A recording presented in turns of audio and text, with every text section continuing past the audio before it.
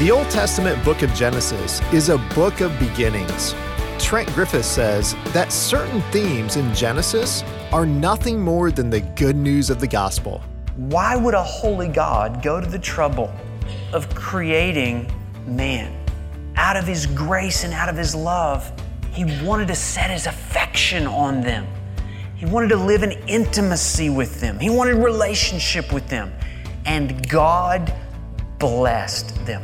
To be blessed is to live in favor with God.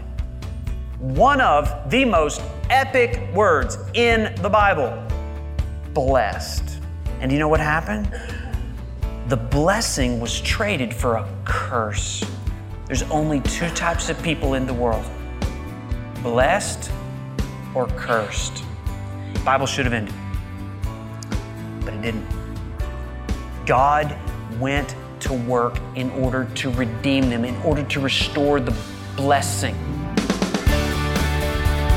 Welcome to Resonate with Trent Griffith, Senior Pastor of Gospel City Church in Granger, Indiana. I'm Aaron Paulus.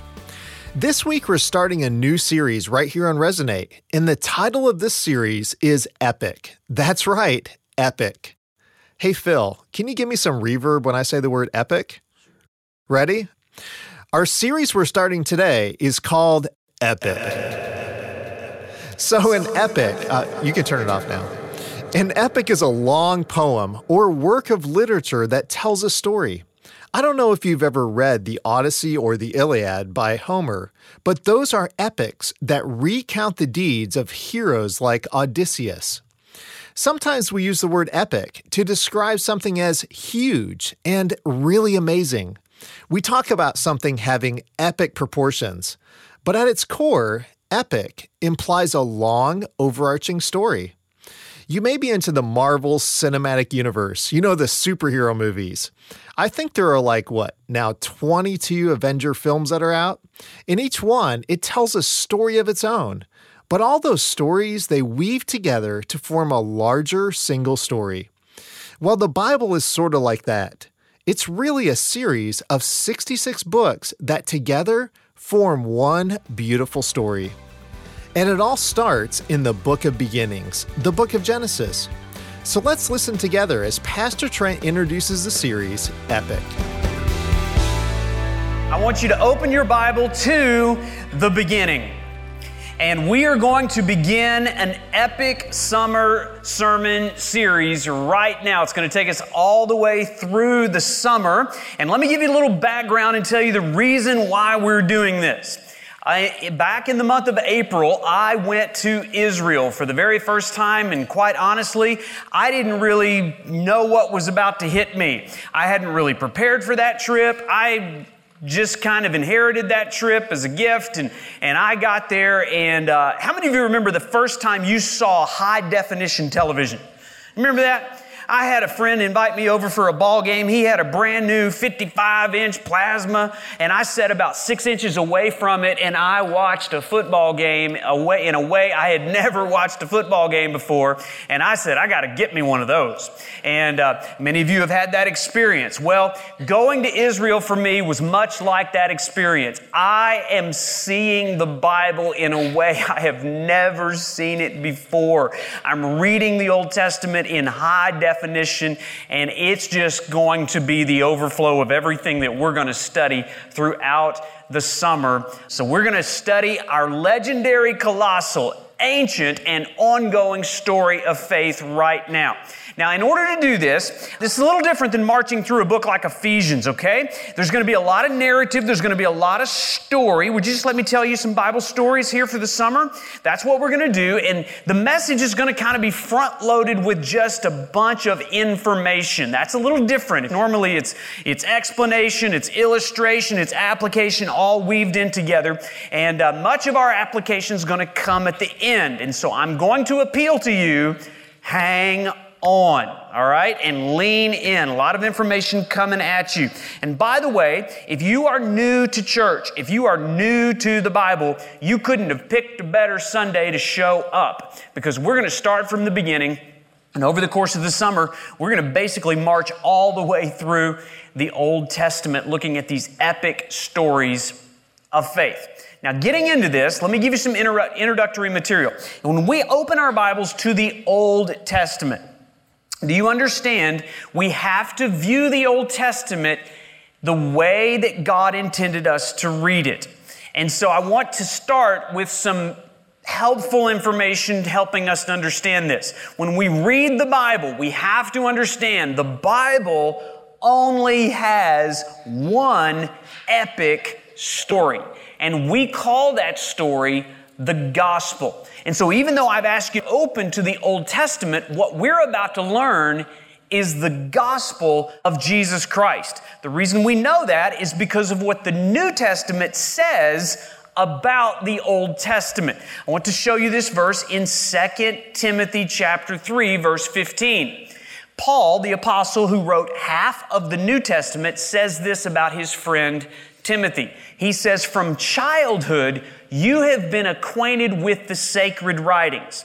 How many of you could say that that is true? That's your story. From a child, your parents poured into you. You had a Bible story book. You heard the ancient stories. You went to vacation Bible school. How many vacation Bible school graduates? How many of you, that was one of the best things that you ever did? And so Timothy, from a child, had heard the stories, which are able to make you wise for salvation through faith in Jesus Christ. Do you see what Paul just said? What were the sacred writings that Timothy had? It wasn't the book of Romans. It wasn't the Gospel of John. Do you know the sacred writings that Timothy had were Genesis and Exodus and Leviticus and Daniel and Ezekiel and Isaiah and 1 Kings and 2 Chronicles, the books of the Old Testament. But notice what the verse says. Those Old Testament books were able to make him wise for salvation through faith in who? Jesus Christ. And so we understand that every epic story in the Bible is simply a chapter in the unfolding story of the gospel of Jesus Christ. Jesus himself said this in Luke chapter 24. And beginning with Moses, who wrote the first 5 books of the Old Testament, and the prophets, those were the latter parts of the Old Testament, he interpreted to them in all the scriptures. At that time he was saying it, what was he referring to as scripture? It was the Old Testament books. Jesus interpreted to them all the scriptures, the things concerning who? Himself. The books of Moses, the books of the prophets, and all the Old Testament scriptures were the story of the unfolding revelation of God in the person of Jesus Christ. This was after his resurrection on the road to Emmaus. He wanted them to know the stories that had been written about him.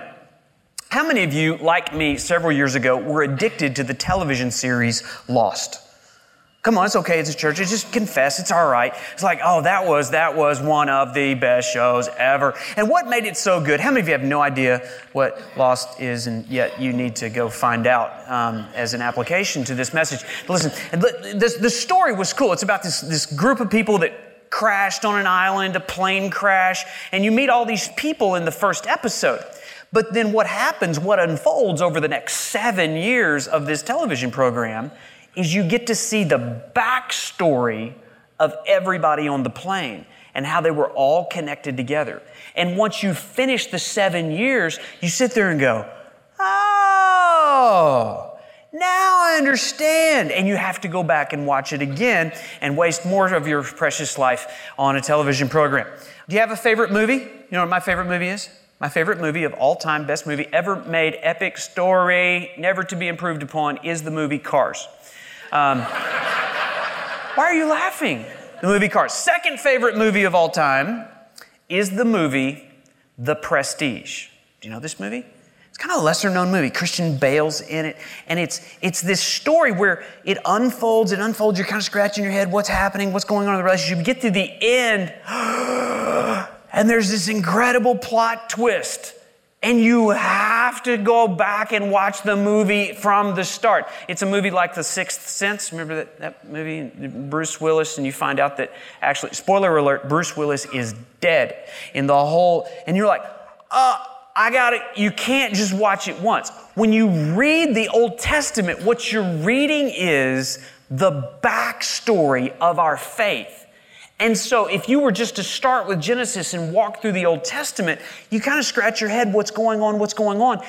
But when Jesus rises from the dead, he says, now you understand what Moses was writing about. Now you understand what the prophets were writing about. And now you understand what the whole unfolding story of the Old Testament actually is. Every epic story in the Bible is telling the story of Jesus. Notice this verse.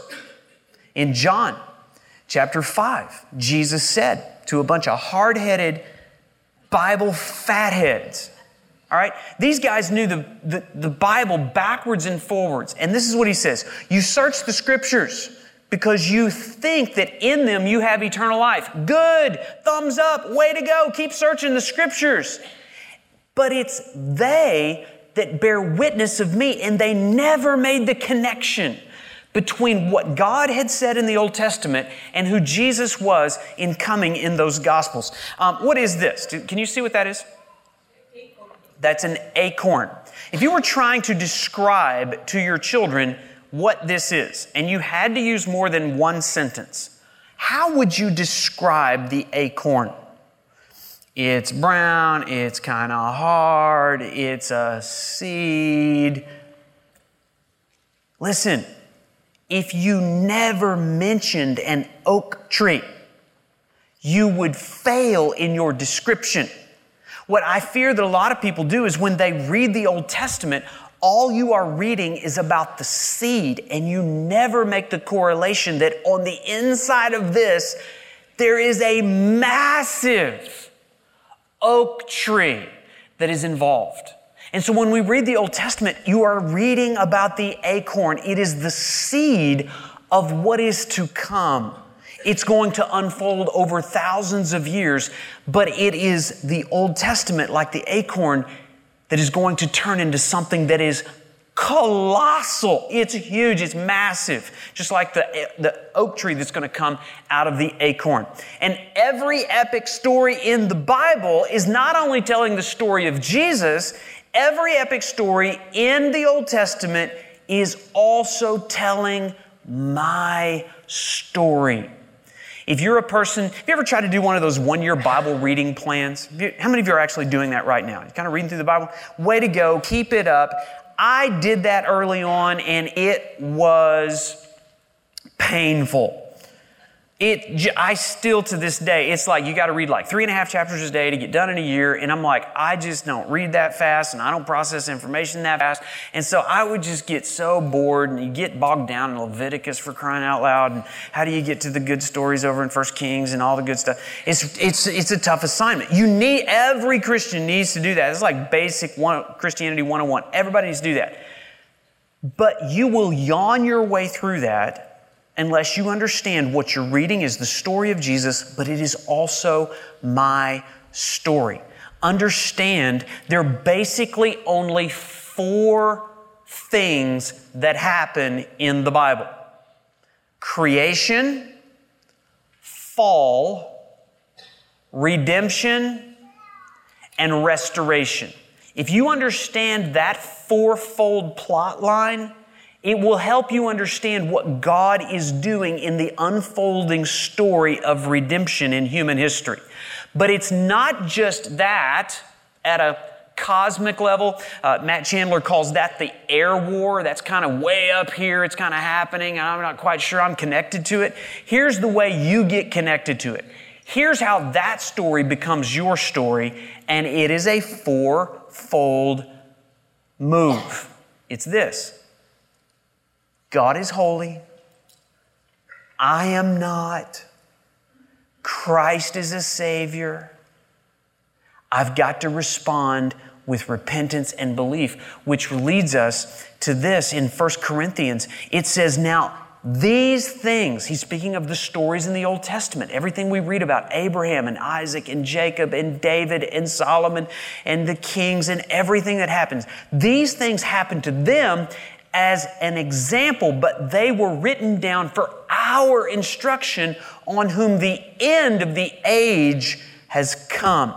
We are living at a time in history where we look back at what God has done in the lives of others. And when you read the stories of the Old Testament, here's what you should be looking for.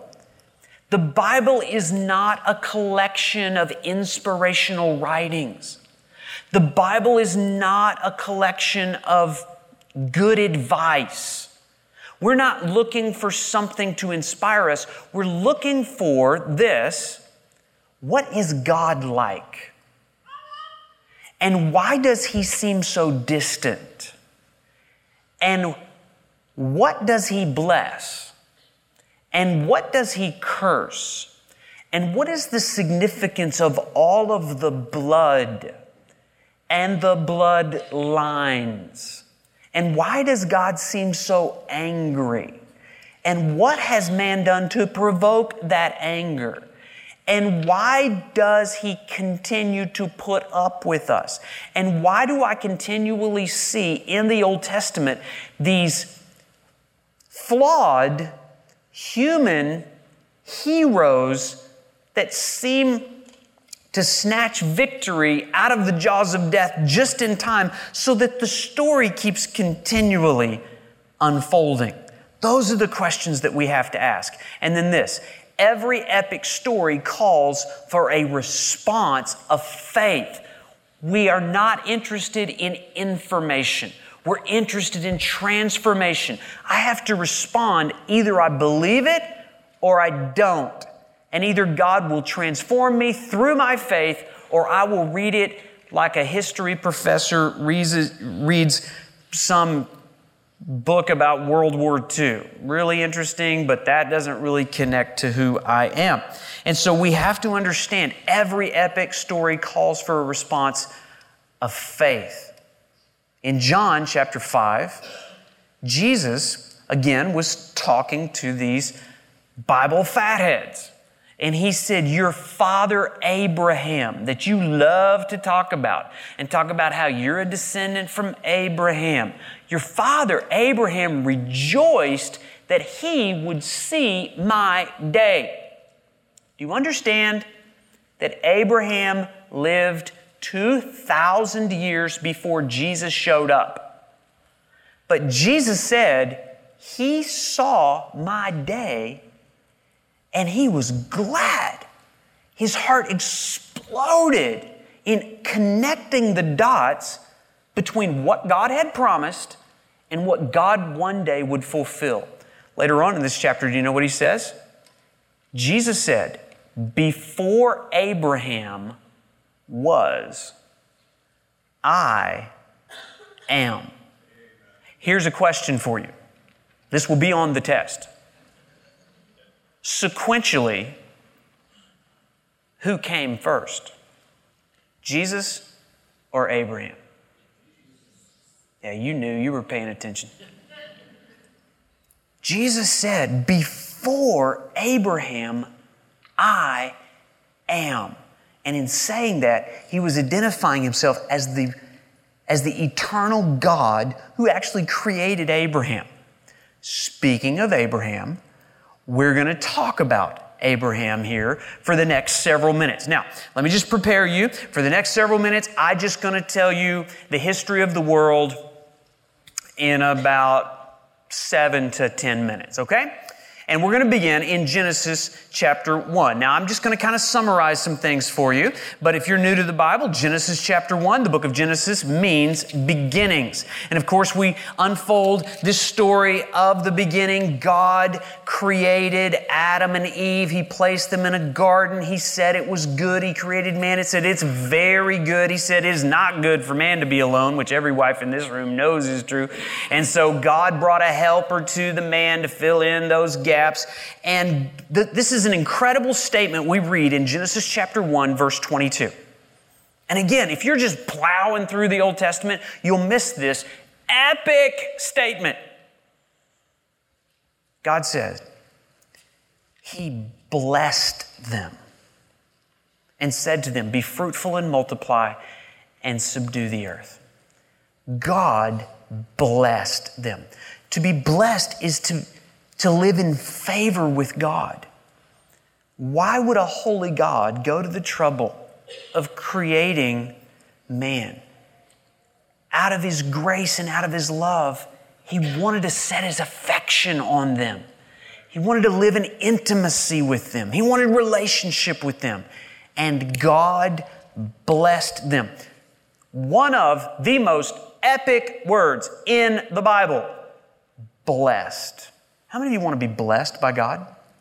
That's why you're here. That's why you scraped yourself out of bed on this beautiful day to come to church. I want a blessing. I want to be in right relationship with God. God blessed them. And so God created this incredible environment for them to live in, and they enjoyed the blessing of God. But not too long after that, we know what happened. Adam and Eve were tempted by the serpent.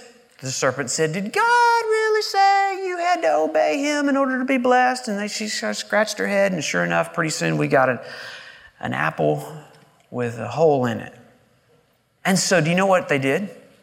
They forfeited God's blessing. They declared independence from God. They say, we think we can make our own rules up around here. And do you know what happened? The blessing was traded for a curse. There's only two types of people in the world, blessed or cursed. If you're a descendant from Adam, how many of you are a descendant from Adam? There's really no other option. You showed up because God created Adam, they had babies, and here you are many, many years later. You are either blessed or cursed. Here's the problem. Your family forfeited the blessing, and they got the curse. The Bible should have ended in Genesis chapter 3. Your Bible should be 3 pages long. Human history should have been 3 pages long, because God said, in the day that you eat of it, you will surely die. And they did begin to die. Dying in the Bible is not the cessation of life. Dying in the Bible is the separation of God from man. You lose the blessing, you inherit the curse, and ever since then, we've all lived under the curse. Bible should have ended, but it didn't. God went to work in order to redeem them, in order to restore the blessing. And in Genesis chapter 3, verse 15, one of the most significant verses in the Bible, it says this. The Lord saw, He said, I will put enmity between you, Satan, and the woman, between your offspring and her offspring. He shall bruise your head, and you shall bruise his heel. Now that may seem kind of cryptic in nature, but just think about it. Think about your heel. Would you rather have somebody whack you with a stick in the heel or whack you with a stick in the head? I'd rather, neither option sounds joyful, but given the 2 options, you can whack me. That sounds like it'd be less of a wound, right? Well, here's what God said.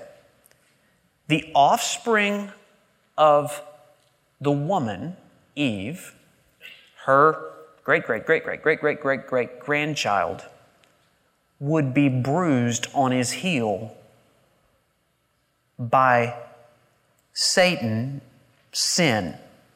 That happened on the cross. Everybody agree that Jesus suffered some painful things on the cross? God compared that to somebody bruising your heel. You'll recover. It's going to be okay. And Jesus did recover. 3 days later, He rose from the dead. And do you know what He did? In rising from the dead, He whacked sin in the head. He killed sin. He crushed it. He put His heel right on top of the head of sin, and He bruised the head of sin, even though it cost Him the bruising of His heel. That is called, theologians love to use big multisyllabic words, impress your friends with this. That is called the Proto-Evangelium. It means the first gospel. The first time we see the mention of the gospel is in Genesis 3:15. And so that begins the story of redemption. It was the first promise in the Bible. And so Adam and Eve have some hope, and then they have some kids. How'd that work out? One of the kids killed the other kids. I don't know how much sibling rivalry is in your family, but hopefully they're not killing each other. But Cain killed Abel, and their children ended up being train wrecks. And the Bible says it got worse and worse until we get to Genesis chapter 6, and God looks upon all these descendants of Adam and Eve and Cain and Abel and Seth and all these people, and God said in Genesis 6, 5 through 7, He saw that the wickedness of man was great in the earth, and that every intention of the thoughts of his heart were only continually evil. Only continually evil. That fills all the blank space in.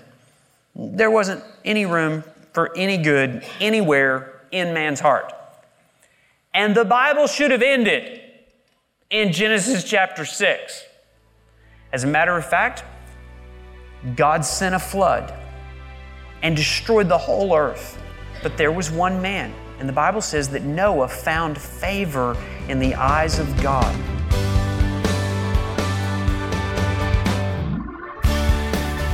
So the gospel isn't just something we find in the New Testament.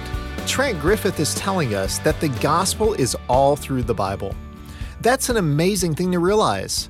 The Old Testament is telling more than just the history of what happened to folks like Abraham, Moses, David, Elijah, and Esther. All these stories, they work together to tell one bigger story, an epic. We'll hear the conclusion of this message next week. Trent Griffith gave that message a couple years ago at a church here in Granger, and at the time, we went by the name Harvest. But just this spring, we changed our name to Gospel City Church.